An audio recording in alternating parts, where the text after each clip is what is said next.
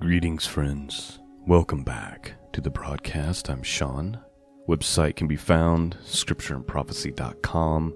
That's where you go to find the archives. That's where you go to support this mission of truth. Today, we're looking to start our week with some wisdom and some encouragement from the Psalms and from the book of Ecclesiastes. We're going to be reading Psalm 57 and 58 this morning, along with Ecclesiastes chapter 3. Psalm 57 is a psalm of David from when he was fleeing from Saul in a cave. It's 11 verses. And then Psalm 58 is also 11 verses, and that's the one we're going to spend a little more time diving into. And then Ecclesiastes chapter 3 is just a continuation of kind of the weariness of life. And it's the one that many of us are familiar with, talking about how there's a time for everything, right? There's a season for everything. There's a time to be born. There's a time to die. There's a time to plant. There's a time to harvest what has been planted. That kind of idea. One of the central themes this morning is actually going to be judgment. And I tell you, it's a theme that really should be on the hearts and minds of everyone right now. Because undoubtedly, God has to do some judgment, right? Because he is God, and because he is righteous, and because he is holy. There has to be some judgment. There has to be some justice for the levels of wickedness and evil that we're seeing perpetuated by a large section of culture, by those in the media, by those in governmental powers around the world. Just some of the wickedness and the injustice, and God has to do something. In order for God to be God, he is going to have to, in my mind, in my opinion, and according to how the scriptures speak of him, he can't tolerate it forever. That's just my thought. Let's look at our Psalms. Let's start with Psalm 57, a psalm of David when he's fleeing from Saul in a cave. Let's have a look. Verse 1, King James Bible. Be merciful unto me, O God. Be merciful unto me, for my soul trusteth in thee. Yea, in the shadow of thy wings will I make my refuge until these calamities be overpast. I will cry unto God most high, unto God that performeth all things for me. He shall send from heaven and save me from the reproach of him that would swallow me up. Selah. God shall send forth his mercy and his truth. My soul is among lions, and I lie even among them that are set on fire, even the sons of men, whose teeth are spears and arrows, and their tongue a sharp sword. Be thou exalted, O God, above the heavens. Let thy glory be above all the earth. They have prepared a net for my steps. My soul is bowed down. They have digged a pit before me, into the midst whereof they are fallen themselves. My heart is fixed, O God, my heart is fixed. I will sing and give praise. Awake up, my glory, awake, psaltery and harp. I myself awake early. I will praise thee, O Lord, among the people. I will sing unto thee among the nations. For thy mercy is great unto the heavens, and thy truth unto the clouds. Be thou exalted, O God, above the heavens, and let thy glory be above all the earth. So that is Psalm 57. Now let's move on to Psalm 58 and open up your hearts and hear what the Word of God might say to you this morning. Do you indeed speak righteousness, O congregation? Do you judge uprightly, O you sons of men? Yea, in heart you work wickedness. You weigh the violence of your hands in the earth. The wicked are estranged from the womb. They go astray as soon as they be born, speaking lies. Their poison is like the poison of a serpent. They are like the deaf adder that stoppeth her ear, which will not hearken to the voice of charmers, charming never so wisely. Break their teeth, O God, in their mouth. Break out the great teeth of the young lions, O Lord. Let them melt away as waters which run continually. When he bendeth his bow and shoot his arrows, let them be as cut in pieces. As a snail which melteth, let every one of them pass away, like the untimely birth of a woman, that they may not see the sun. Before your pots can feel the thorns, he shall take them away, as with a whirlwind, both living and in his wrath.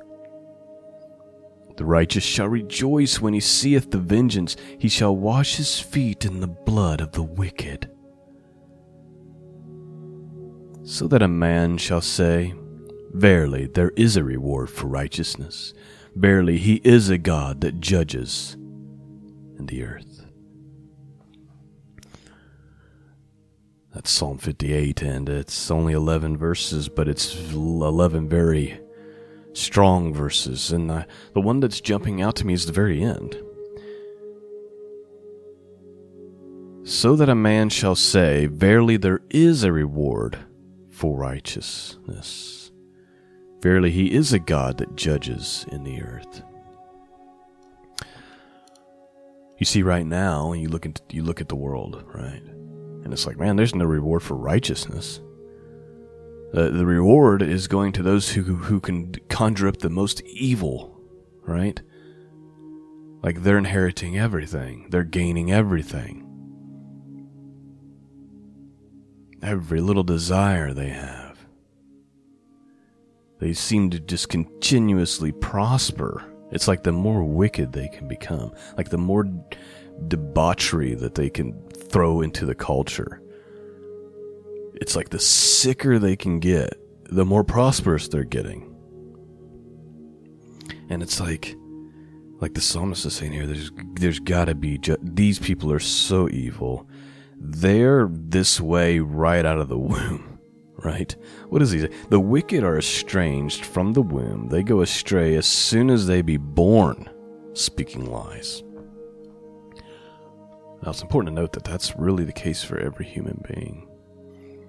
We're all born that way. And then God shows us mercy and reveals himself to us, and we become renewed and we become changed. He says, break their teeth in their mouth. Like he's not holding any punches. Let them melt away. Let them like a snail that, melt. The righteous shall rejoice when he seeth the vengeance. He shall wash his feet in the blood of the wicked, so that a man shall say, Verily, there is a reward for the righteous. Verily, he is a God that judgeth in the earth. I can't help but feel like we need to see God do something, because it's so absurdly out of control. And I believe that we will. I believe that we're going to see these people fall into their own traps. The ditches that they've dug for God's people, they're going to find themselves lying in. And we'll be able to say, Verily there is. It turns out there is a reward for the righteous, for being righteous, for walking in righteousness. God does judge in the earth.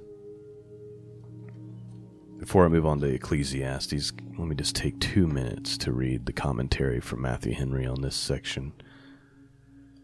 And I just hope that it speaks to you.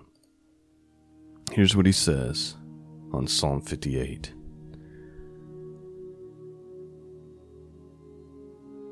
When wrong is done, under the form of law, it is worse than any other. Especially it is grievous to behold those who profess to be the children of God joining together against any of his people. We should thank the Lord for merciful restraints. We should be more earnest in seeking renewing grace, and more watchful over ourselves, and more patient under the effects of the fallen nature of others. The corruption of their nature was the root of bitterness. We may see in the children of wickedness of the world beginning. They go astray from God and their duty as soon as they possibly can. How soon would little children tell lies? It is our duty to take pains to teach them, and above all, earnestly pray for converting grace to make our children new creatures. So please note, he's kind of saying what I said there. We all kind of born into this. Like how quickly will a little child start to tell lies, right? We should be praying for our children for the renewing grace. Though the poison be within, much of it may be kept from breaking forth to injure others. When the Savior's words are duly regarded, the serpent becomes harmless. But those who refuse to hear heavenly wisdom must perish miserably forever. David prayed that the enemies of the God's church and people might be disabled to do further mischief. We may, in faith, pray against the designs of the enemies of the church. He foretells their ruin, and who knows the power of God's anger and the victories of the just one. In his own person and that of his servants over the enemy of a man's salvation produce joy which springs not from revenge, but from a view of divine mercy, justice, and truth, shown in the redemption of the elect and the punishment of the ungodly, and the fulfillment of the promises.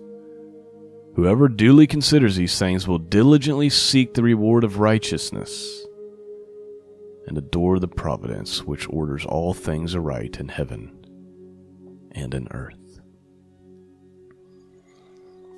All right, let's read and finish up here. 22 more verses. Ecclesiastes chapter 3. There's a time for everything. Let's have a look here. Ecclesiastes chapter 3, verse 1. To everything there is a season, and a time to every purpose under heaven. A time to be born, a time to die, a time to plant, and a time to pluck up that which is planted, a time to kill and a time to heal, a time to break down and a time to build up, a time to weep and a time to laugh, a time to mourn and a time to dance, a time to cast away stones and a time to gather stones together, a time to embrace and a time to refrain from embracing, a time to get and a time to lose, a time to keep and a time to cast away, a time to rend and a time to sow, a time to keep silence and a time to speak, a time to love and a time to hate, a time of war and a time of peace. What profit hath he that worketh in that wherein he laboureth? I have seen the travail which God hath given to the sons of men to be exercised in it. He hath made everything beautiful in his time. Also he hath set the world in their hearts, so that no man can find out the work that God maketh from the beginning to the end. I know that there is no good in them, but for a man to rejoice and to do good in his life. And also that every man should eat and drink and enjoy the good of all his labor. It is a gift of God. I know that whatsoever God doeth, it shall be forever. Nothing can be put to it, nor anything taken from it. And God doeth it, that men should fear before him. That which is been is now, and that which is to be hath already been, and God requireth that which is past. And moreover, I saw under the sun the place of judgment, that wickedness was there, and the place of righteousness, that iniquity was there. And I said in my heart, God shall judge the righteous and the wicked. For there is time there for every purpose and for every work. And I said in my heart concerning the estates of the sons of men, that God might manifest them, and they might see that themselves are beasts. For that which befalleth the sons of men befalleth beasts, even one thing befalleth them. As one dieth, so dieth the other. Yea, they have all one breath, so that a man hath no preeminence above a beast, for all is vanity. All go unto one place, all are of the dust, and all turn to dust again. Who knoweth the spirit of man that goeth upward, and the spirit of the beast that goeth downward to the earth? Wherever I perceive that there is nothing better than that a man should rejoice in his own works, for that is his portion. For who shall bring him to see what shall be after him? And that is the end of Ecclesiastes. He's saying most of it's vanity. He's like, just take pride and pleasure in the work that you've been given to do. Do something with your hands. You're the only one that's probably going to see it, right? Because who's going to see what you've done after you're gone? And just like the beast, we're all dust, and eventually we're going to return to the dust, right? Sobering words, to say the least. I long to see the goodness of God in the land again. How about you? I long to see righteousness at the forefront. I hope to see in my lifetime maybe the greatest revival and the greatest awakening that the world has ever seen. And if not, then I pray to see the return of our Savior, right? The return of our Savior. I think those are the two things that we are most likely to see. Either the greatest revival, the greatest awakening the world has ever seen, and the kingdom of God is going to increase even more throughout the earth. Or this is it, and the return of our Savior is nigh. Will God find any faith left in the earth? Will He find us doing the work of the kingdom and walking in righteousness and holiness? Or will we be like that servant who said, "My master has delayed in his coming," and we've gone back to drinking with the drunkards and acting a fool? That is the question. I pray you've been blessed this morning.